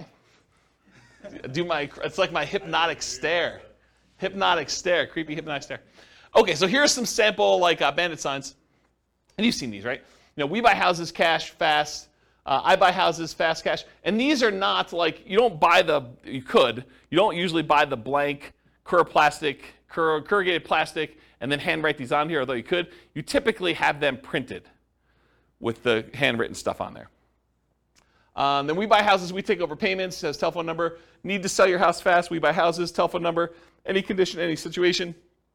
And then avoid foreclosure. And you'll see some with black. Most of the time they're black and yellow or red and yellow or red and black, things like that. And I just put the McDonald's one out there because I thought it was funny. I think that's probably Photoshopped. It's probably not real. All right, any questions on bandit signs? Examples? Cool. All right, buying for motivated sellers in hot markets. So avoid the obvious seller like the MLS and for sale signs ads when a market's really, really hot, because often you're going to be outbid by owner occupants on those. If you got 20 offers seen on properties, you can kind of knock your head up against the wall if you want to, but I don't know. Probably do better things with your time.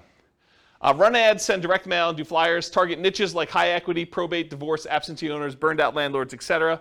And then be willing to spend 3 times as much in marketing to find these deals. It's a premium you pay for buying in a hot market. Network and seek referrals, solve problems. So sellers don't give away equity. They don't give you equity. What do? They trade their equity for solutions to problems. They're not giving you $20,000 or $30,000 or $40,000 in equity. They're saying, hey, look, I got this problem. I need a solution. I'm willing to trade you this equity for a solution to that problem. And then be willing, in some cases, to pay full retail with creative terms. That's one way you can deal with hot markets. And we're sort of coming out of a hot market right now. Fed just raised interest rates again today by 0.75. It's a second or third increase. Is third? Third increase, yeah. So, they're trying to slow down inflation. They're trying to fight inflation. And one of the ways to do that is adjust interest rates, which slows down the real estate market, and a lot of things are tied to the real estate market. All right, any questions on hot markets? Cool. All right, let's talk a little bit about direct mail. I like direct mail. So what are the pros and cons of doing direct mail? So I'll just kind of share some with you. You have a lot of control when you do direct mail. You do a lot of testing. You control when it goes out, how it goes out, all that stuff. Your coverage and reach, you can have really good coverage. You can have really good reach by going long distance. You do stuff local. You can focus on a lot of different things. There's a lot of flexibility. You can put out a large amount. You can put out a small amount. You can put out a small amount all the time, like every day. You have pretty good impact, especially if you have really good ads. You can change the size of the ad to have really big impact, or you can do postcards and do a lot of them. It has a pretty historic response rate, and with the movement of a lot of companies away from direct mail, there are less people competing with you in your mailbox. You show up alone. Versus someone goes online, you do pay-per-click, or you try to compete with SEO, and you want to come up for sell a house fast in whatever your city is. Realize that you're not the only person trying to come up for that. There's other real estate agents, there's other investors, and so now you're competing with the 4 or 5 or 10 or 15 or 20 or 30 other people there. With a postcard, some days you're the only one that shows up there. Sometimes it's you're the only one that shows up that month. So you definitely have a lot of ability to show up there without competition. You have selectivity. You can decide who you want to target versus having to hit a lot of waste, a lot of different people there. It's highly scalable. You could decide you want to buy one house every quarter, one house a year, or you could decide you could buy 10 houses a month. Whatever you want to do. It's a very scalable type of thing with direct mail. It's relatively inexpensive to do. It's proven. A lot of people have used it before. And the other thing is privacy. If I want to find out what someone is doing in order to market to find properties, and you're doing stuff online or you're putting an ad in the newspaper, I can go look at that newspaper, I can go look at the online stuff, and I can see what you're doing in your business. And I can try to deconstruct that. I know unless I have a house in that marketplace and you send direct mail to me, it's hard for me to see what you're doing. So there's some privacy way to do it there too. What are some of the downsides? Sometimes there's delays in delivery. You can't always time this perfectly. Sometimes you get poor quality lists. You'll have a bunch of undeliverables or bad names on there. The cost per exposure is relatively high to get your message in front of somebody. There's some possible saturation. And then sometimes the mail gets lost or it's undeliverable. If it looks like an advertisement and you have a disgruntled postal employee, sometimes they'll take your mail and just throw it away, especially if you're doing like every door direct mail where you hit every house in a neighborhood or a certain carrier route. Sometimes the carrier will say, 400 of these, no one's expecting these, I'm just going to throw them away. So you have some loss when you have that. All right, so those are pros and cons. So farm areas, let's talk about mailing lists and stuff like that. I'll show you some examples. So farm areas, geographically, you can decide you're going to market to a specific county or a specific city or a specific MLS area or a specific subdivision or a specific zip code. In my opinion, if you're going to go target a certain area with a mailing list, I think you should try to run some data on that thing and try to find out, hey, what's the typical age of a property or the range of property ages? What's the typical property price range of that list? How many days on market is it typically taking to sell in that area? How big of a discount from list price or premium over list price are people getting in that market? What's the price per square foot there? What are the typical lot sizes? And the reason why I think you want to run this is so that you don't spend a bunch of money on marketing for the first couple times you do it, only to realize you're getting really crazy, crappy leads because they're not what you want. You want to find out what the people you're mailing to, their houses look like from like a data perspective. Your own ones or ones around you, so you can pick geographically. You don't have to do local. You can decide to buy outside another market if you prefer. I was doing a lot of stuff in other markets. So I would do some stuff here, but I finally started doing a lot of marketing to some other cities that I wanted to buy in. Finding deals that fit your criteria based on geographic stuff, and then there are exceptions to every rule, all this stuff. Continuing on with mailing list selection, so you can decide property types. I only want to do detached properties like single-family homes or attached properties, condos and townhomes. I only want to focus on multifamily. I only want to focus on mobile homes or modular homes or manufactured homes. You can pick your price range. You can pick your median price, your average price, your low end, your luxury, whatever you decide you want to focus on from there. You could focus on financing, especially if you're going to try to come in and buy properties subject to or with wrap financing, or if you want owner financing. So you can look at the mortgage balance. You want to do low equity if you want to buy properties with subject to or wrap financing or lease option, something that has a high mortgage balance so you could take it over, and more likely to be able to structure a deal like that than someone who owes something that's very little, like directly subject to. Or if you want to try to get owner financing, try to do ones with low mortgage balance or no mortgage balance. And if you can't get that data, sometimes you could look at the date of the mortgage, and if it's a really old mortgage, it's very close to be either completely paid off or very low at that point. Type of loan, FHA or USDA, beware of doing subject to on those, but it could be good for assumption if you're willing to move into property. VA loans or conventional financing, and then if there's a private loan on there, if you're looking to raise private money, you can look for all the different private loans and try to reach out to the private lenders and see if you can get some financing. They've already done it once. So you look at that as your kind of like private money list. Years owned, so you look at the last sale date. The shorter the ownership period, the more likely it is to do a deal like subject to or wrap financing or lease options. The longer the ownership period, the more likely it'll be paid off and you'll be able to do owner financing. There's just general rules. If there's no public data, the last purchase could be prior to the electronic recording of that, and so those are probably paid off. The age of property, newer properties, lower maintenance, lower equity, subject to wrap financing and lease options. Older properties tend to be more fixer-uppers, free and clear, and owner financing. So if you're looking for those lists. And then demographics, the age of the owner. You could find people that are likely to have more equity by looking at age of owner. And then occupancy, whether they're owner occupied, someone's living there, or if it's a landlord, absentee owner, where the tax bill is being sent to an address other than the property address. And it can be either out of town, out of state, or out of country. And then other specialized lists, you can look for vacant properties or probate properties as examples. Probate properties are properties that are owned by heirs, like someone has died and then it's been passed on to the heir.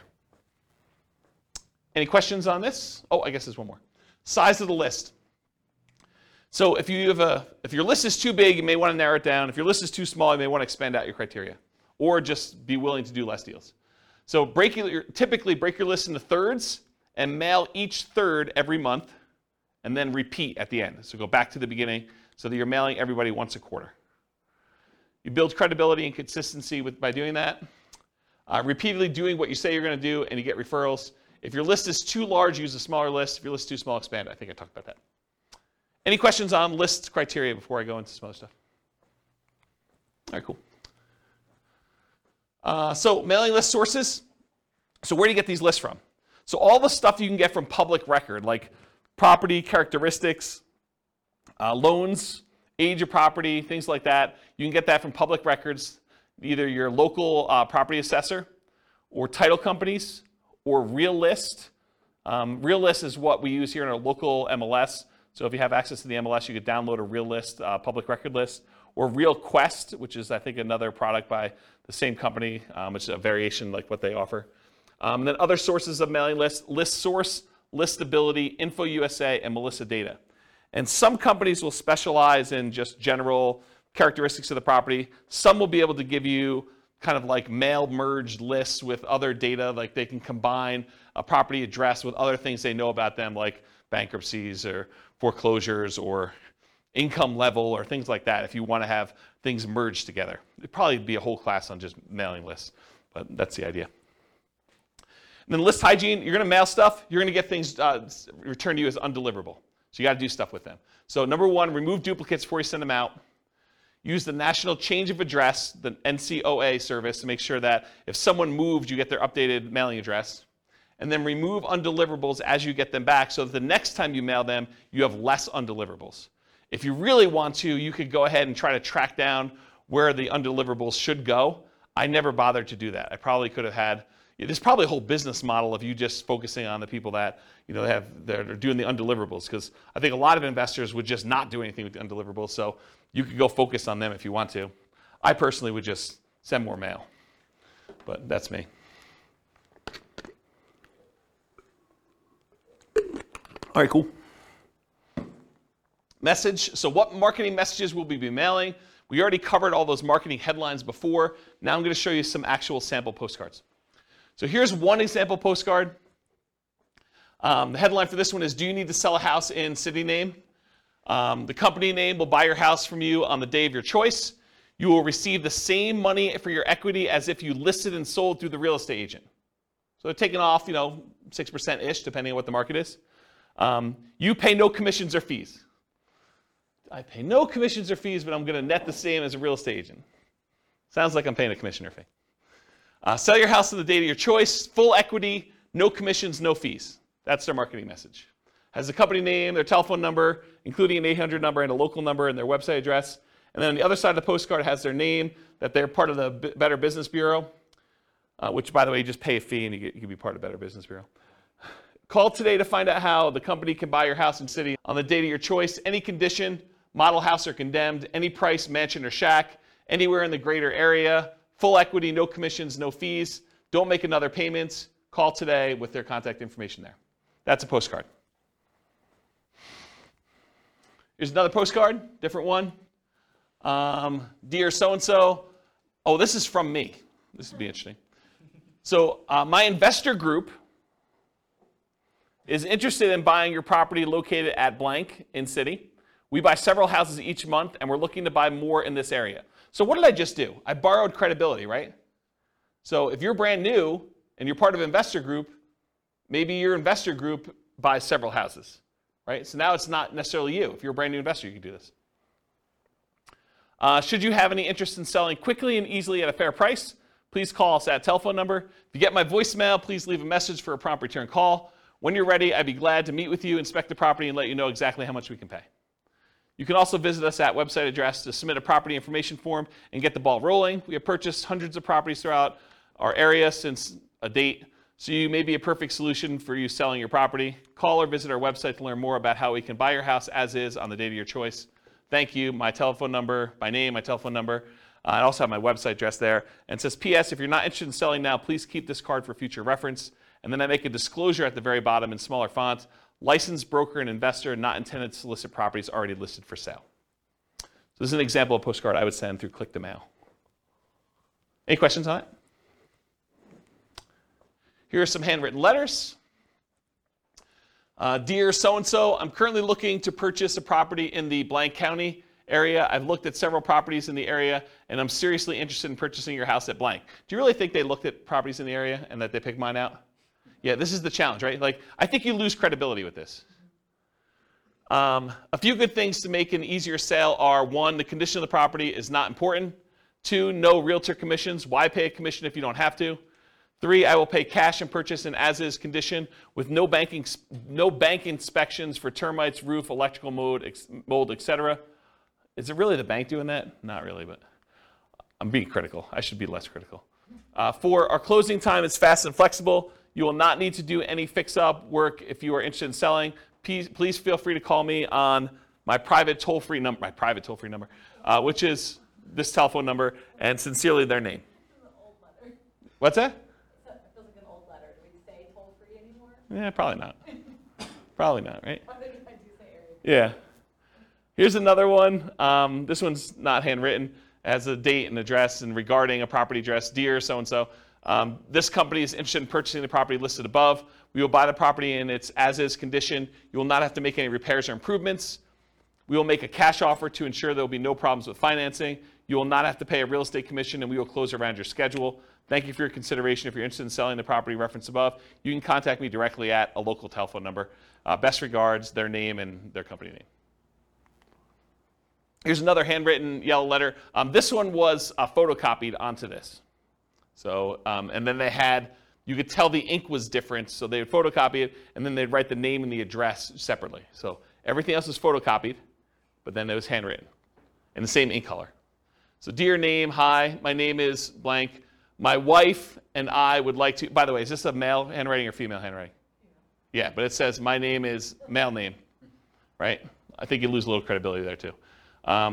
It's possible it's male handwriting, but this looks like female handwriting to me. Does it look like, anyone think it's male handwriting?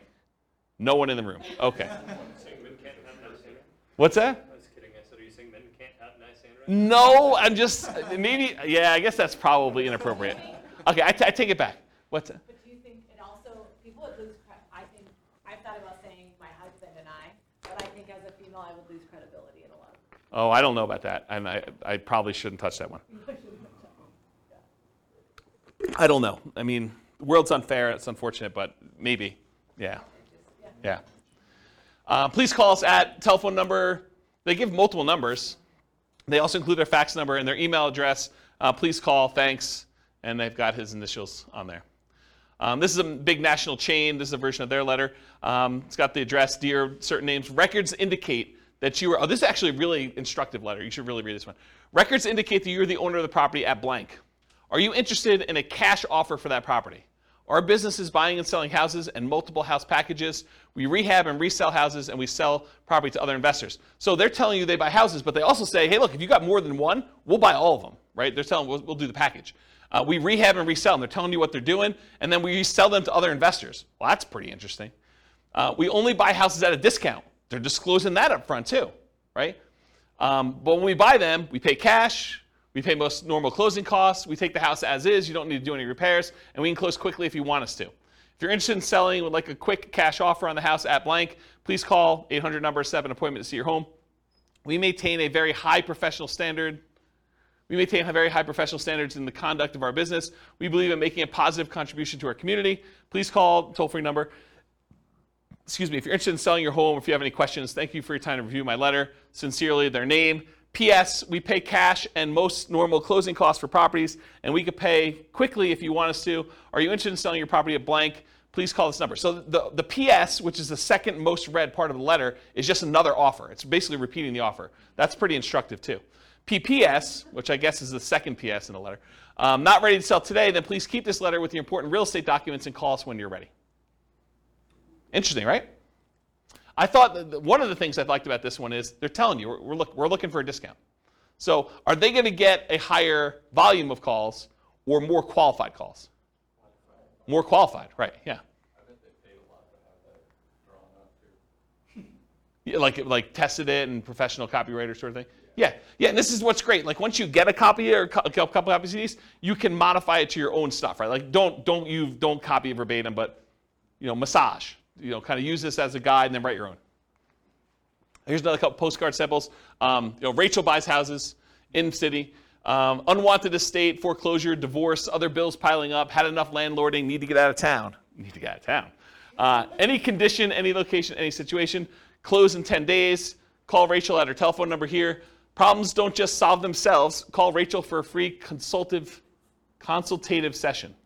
It's not as important why you need the cash as it is that Rachel can get you the cash and reduce your stress in as little as 10 days. And then Rachel buys houses, has their address, any condition, any location, any situation, close in 10 days. Call Rachel at her telephone number. That's another example of a postcard. Here's a couple other handwritten ones. Can you tell this one's like computer generated on the left? Yeah, right? So, dear name, I would like to purchase your property. It's designed to be handwritten-ish. I would like to purchase your property located in city. I'm eager to purchase property in this type of neighborhood and was curious about your house located at blank. Are you interested in selling? Because I'm ready to purchase your property with cash quickly, and you don't need to be concerned with any repairs or inspections, plumbing, roof, termites, etc. I enjoy fixing these things myself. Please understand that I'm not a real estate broker, so we can avoid commissions. Also, I'm prepared to pay all closing costs. So if you're interested in a simple all-cash deal, please call me now at telephone number, sincerely their name. And then here's another one. This is actually me, although it's my partner with the letter. And so this one was photocopied onto a sheet, and then we would write in their address here and their name up here. So everything else was photocopied with black ink onto a yellow legal pad sheet of paper. Basically, we'd go get the legal pads, we'd cut them, we'd pull them out and stick them into the copy machine and just print it right on this. And when we did a white sheet with the thing, we had a yellow sheet underneath it so you could see where the lines would line up, and then we just copied it right onto here, and so that's how this was done.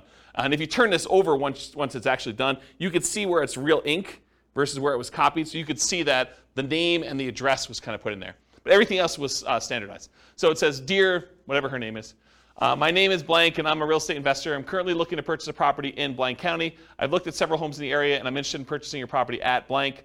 I'm not a real estate agent and do not intend to use one to purchase a house. Why pay a commission if we don't have to? I'll purchase your property as is conditioned, so if you're interested in selling now or in the near future, please call me at blank, sincerely their name. So that was an example. Here's another postcard. Tell me if this one reeks of credibility or it doesn't for you.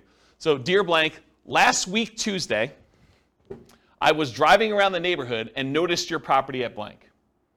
I did some research in the public records department and noticed that you had owned it for quite some time, and so I was wondering if you had thought about selling. Okay, so first of all, I don't think this guy even lives in this city because I happen to know him.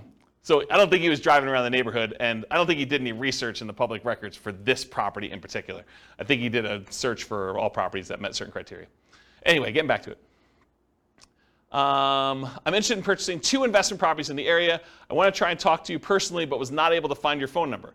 When I buy your properties, there are no fees or commissions. In fact, I'm willing to pay all of your closing costs. That would mean thousands of dollars in savings to you. Additionally, if there are tenants, I could buy it when they're with them there, so you won't have to worry about you having them move out. I did not want to miss your call, so I took the time to record a message. I didn't want to miss your call. So I took the time to record a message about my offer to buy your property. Please call this toll-free number with an extension. You can call 24 hours a day, 7 days a week. Look forward to hearing from you soon. What do you think? Do you like the other ones better? This is the front. Urgent notice. Please just turn this card over for my very important message about your property at blank.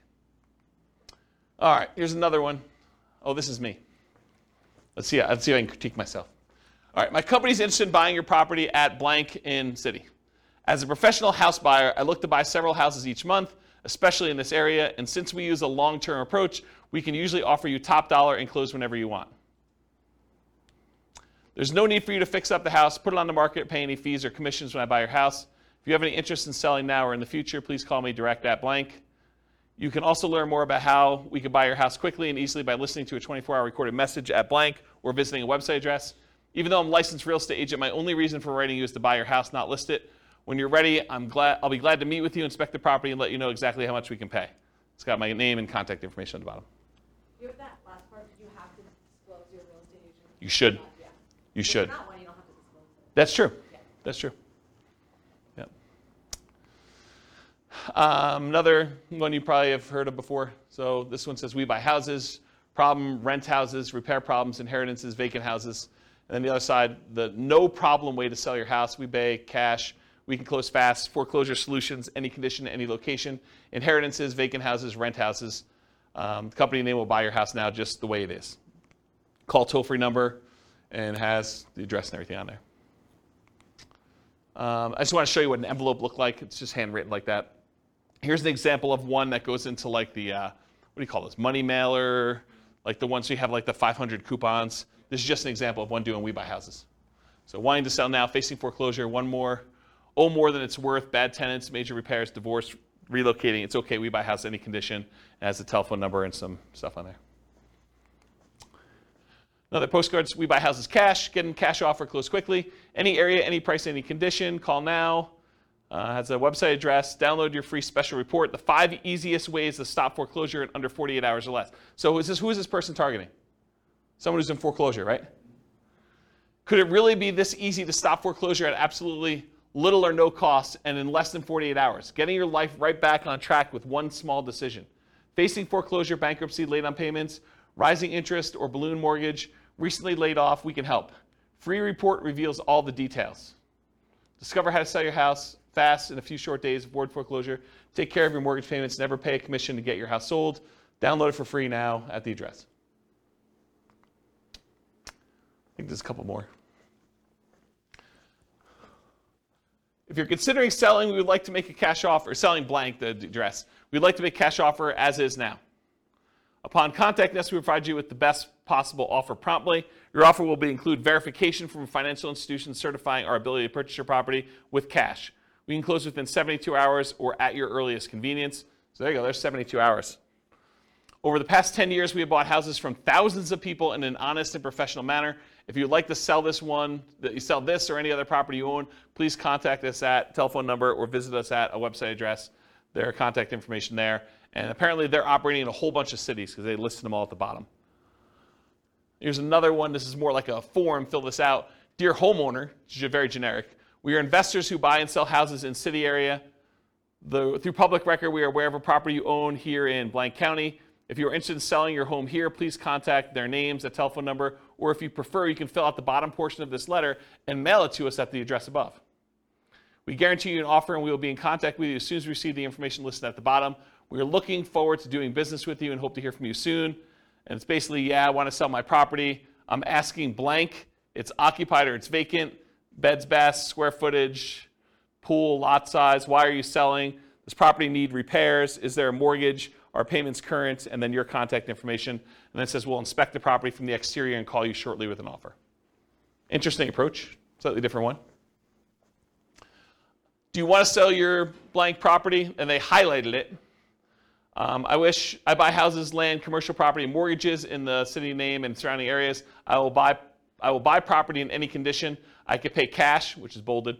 If you prefer to have an investment with a high rate of return and tax advantages, we will make payments. Wow, that's interesting. Should you not live in the blank area, everything can be handled through the mail, no need to return. My attorney will prepare the agreements and overnight them to you for you to approve. Call telephone number today. P.S. Please file for future reference if not interested at this time. Interesting one, huh? All right, so those are the examples for that. So media, for doing direct mail, it could be postcards, could be letters, could be offers or contracts. I don't really have a lot of time to go into detail, but I did do a test where I sent unsolicited, just actual contracts, full-on offers, signed by me to buy properties based on a formula based on the assessed value. So I know what the assessed value in the MLS and the public record data was. I had a formula where I knew approximately what those typically are, and I made an offer based on that assessed value straight up. So they could have literally returned it signed. No one actually took me up on the offer. A bunch of people called back. I don't think we ended up closing it, but it was a relatively small test. I just kept doing postcards. It was a lot easier. Why? Do you think people thought it was like fraud or something? I think there's probably some of that. And so the question was, did people think it was fraud? I think probably some people thought it was a little fraudulent. I think also, people are confused by contracts. It was like a 4-page offer. And they're like, what is this? What am I doing here? And so I think, this is like the 1-step versus 2-step example. That was 1 step in it, right? I'm sending you an offer. And I think most of the time it works better to do 2 steps. Just warm them up to the idea. Yeah, and then answer questions, build rapport, answer questions that they have, kind of talk to about stuff. Excuse me. Postcards, letters, offers, contracts, free recorded information lines, websites, lead forms, and special reports. So those are the types of media we could use in order to get in touch with stuff. What name do you use on your marketing? You can use your personal name. For example, I can use James Orr. You could use the name of your acquisition manager. So for a while, I had a person who was doing acquisitions for us, and we put their name on there. A pseudonym, like Jimmy Orr or Jim Orr. If anyone calls me Jimmy or Jim, I know you don't know me, right? Because that's not my name. My name is James.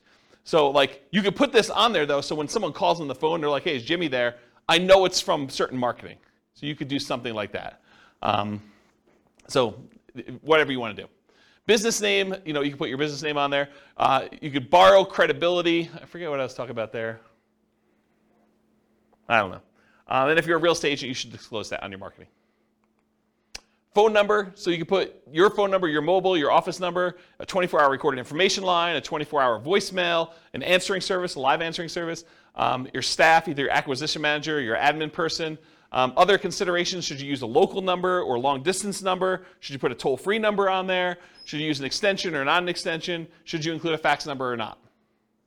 All the considerations to kind of think about for this. For the website and email address on there, so if you can go get a custom domain name, for example, I think for a while we were using wecanbuyquick.com. I think I own it, but I don't think it's up because I'm sort of not acquiring properties right now. But We Could Buy Quick, I think, was ours. That's an example of a custom domain name. You could do shared versions of that where if you have a domain name that's good, like WeBuyHomes.com, you might have like WeBuyHomes.com/Colorado/Denver as an example. Ooh, anything crazy? Storm? Oh, storm's coming. Well, that supersedes silent mode. Specific subpage, so example, you could have it, like my name, jamesorr.com/sellyourhome or sellyourhome.php, like whatever page you have as a subhome for that stuff on there. And then if you do 2-step marketing, you can have them go to a lead form that sends a special report, or have them go directly to the special report just shown on there, or you can have them go and see your testimonials and credibility packet online as well. So those are just options for that. And then email address, do you use a free email like jamesorr@gmail.com, or do you use like a custom one like james@wecoulddbuyquick.com, which doesn't go anywhere, so please don't email me at that one. You can set up an autoresponder so that if people acquire stuff, they can do that. Or there's certain services where you can email an email address, and that subscribes you to an email list, or it can go directly to you, as some examples. What return address to use? Should it be business or personal? Just make sure it matches your thing. If you're saying my wife and I buy houses, you don't want to have like your business address and have it be a business name on there and stuff like that. I would not recommend doing your home address. You might get people actually coming and driving by, especially if they're upset for whatever reason. You can use P.O. Box, local business address, out-of-state address, like a mailing service return address. Sometimes that happens too, like if we're hiring a mailing company, which we've done in the past to do that. Mailing frequency. Sorry, I'm a little over, guys. Hopefully you don't mind. Moving parade. You need to be in front of them when they think about selling. So repeated hits. 80% of sales requires 5 follow-up phone calls after the meeting. That's according to the Marketing Donut. And at any given time, only 3% of your market is actively buying, or in this case, selling. 56% are not ready. 40% are poised to begin. And that's from Vorsight. And then 63% of people requesting information on your company today will not purchase for at least 3 months. And 20% will take more than 12 months to buy. And that's from Marketing Donut as well. So you got to keep in front of people over time. And only a small percentage of people are like ready to go right now. If you email them or email them again 3 months later, you have another percentage of people that are kind of doing that. And then certain ones will take a little bit of time to actually make a decision. So those come back around. You build this up over time and you have a much better, more stable lead flow after a while. Then mailing services, you could use local print and mailing houses, or the U.S. Postal Service has a company that they do for doing direct mail services called click2mail.com. It's click the number 2 and then mail.com for doing that. That's it. Any questions? Was that helpful? Was that like good overview of how to market, find off-market deals? A lot of detail? Good stuff for you? Any questions? If you guys want to, are you going to do stuff? Like, what do you need help with? What questions you got? None? Overwhelmed? Probably kind of related, but so when you're talking like to the MLS or different things, is there a way, you talked about different things to look for if you're looking for a certain number of bedrooms, that's obvious, but is there a way to search for like unfinished basement? I feel like I never see that. In the MLS you can, but not in assessor data. Well, I wonder if assessor data has that field. We're getting so much better at that. I bet you there is some fields for that. Okay. But you'd have to look it up. You'd have to go pull down the data, because a lot of times these have like 155 fields, right? Like there's first name, last name, property address, mailing address, city, state, zip code, square footage, assessed value. Like they have a whole bunch of fields for all that stuff, and one of them may be that. And it probably depends on your local MLS for those that are listening to the recording. But I have not looked for that one. Yeah, I know it's in the MLS. So I don't know if it's in public record data or not. Yeah, I'd have to look at that. The public record has a bunch of data points, though. They have a whole bunch. Yeah, you're looking for like opportunities to do like fix up a basement or something. Yeah, I think that's. Yeah, like we were talking last week, I'd asked you, I think, about, I forget which one it was, nomading, fix and flip to nomad, Yeah. or whatever. We were just talking about ways to buy houses where we use the conventional financing because it's totally run down. We probably can't, but if it's a house that has an unfinished basement, you can get good financing and then potentially add beds and baths. Yeah. Some value. Yeah, that's a good way to do it. Yeah. Yeah, that's a good idea. That's probably a good strategy to do for like that fixer-upper nomad version. Yeah. Cool. Any other questions? Sorry for going late. I appreciate you guys coming. Thank you all. I will see you all next week. Bye-bye for now. With home prices up, mortgage interest rates up, and rents up, but not quite enough to counteract the higher prices and interest rates. Cash flow on rental properties in Fremont is harder than ever. Book a call with the Real Estate Financial Planner to apply our proprietary 88 strategies to improve cash flow on your rentals. See the show notes for a link to schedule your call and improve your cash flow today. If you're a real estate agent, lender, or professional in Fremont that wants to help our real estate investor listeners, consider reaching out to learn about collaboration opportunities with this podcast. We'd love to add more value to our listeners by having you assist our investors buy, sell, and finance their real estate investments. See the show notes to schedule a call to discuss collaboration opportunities.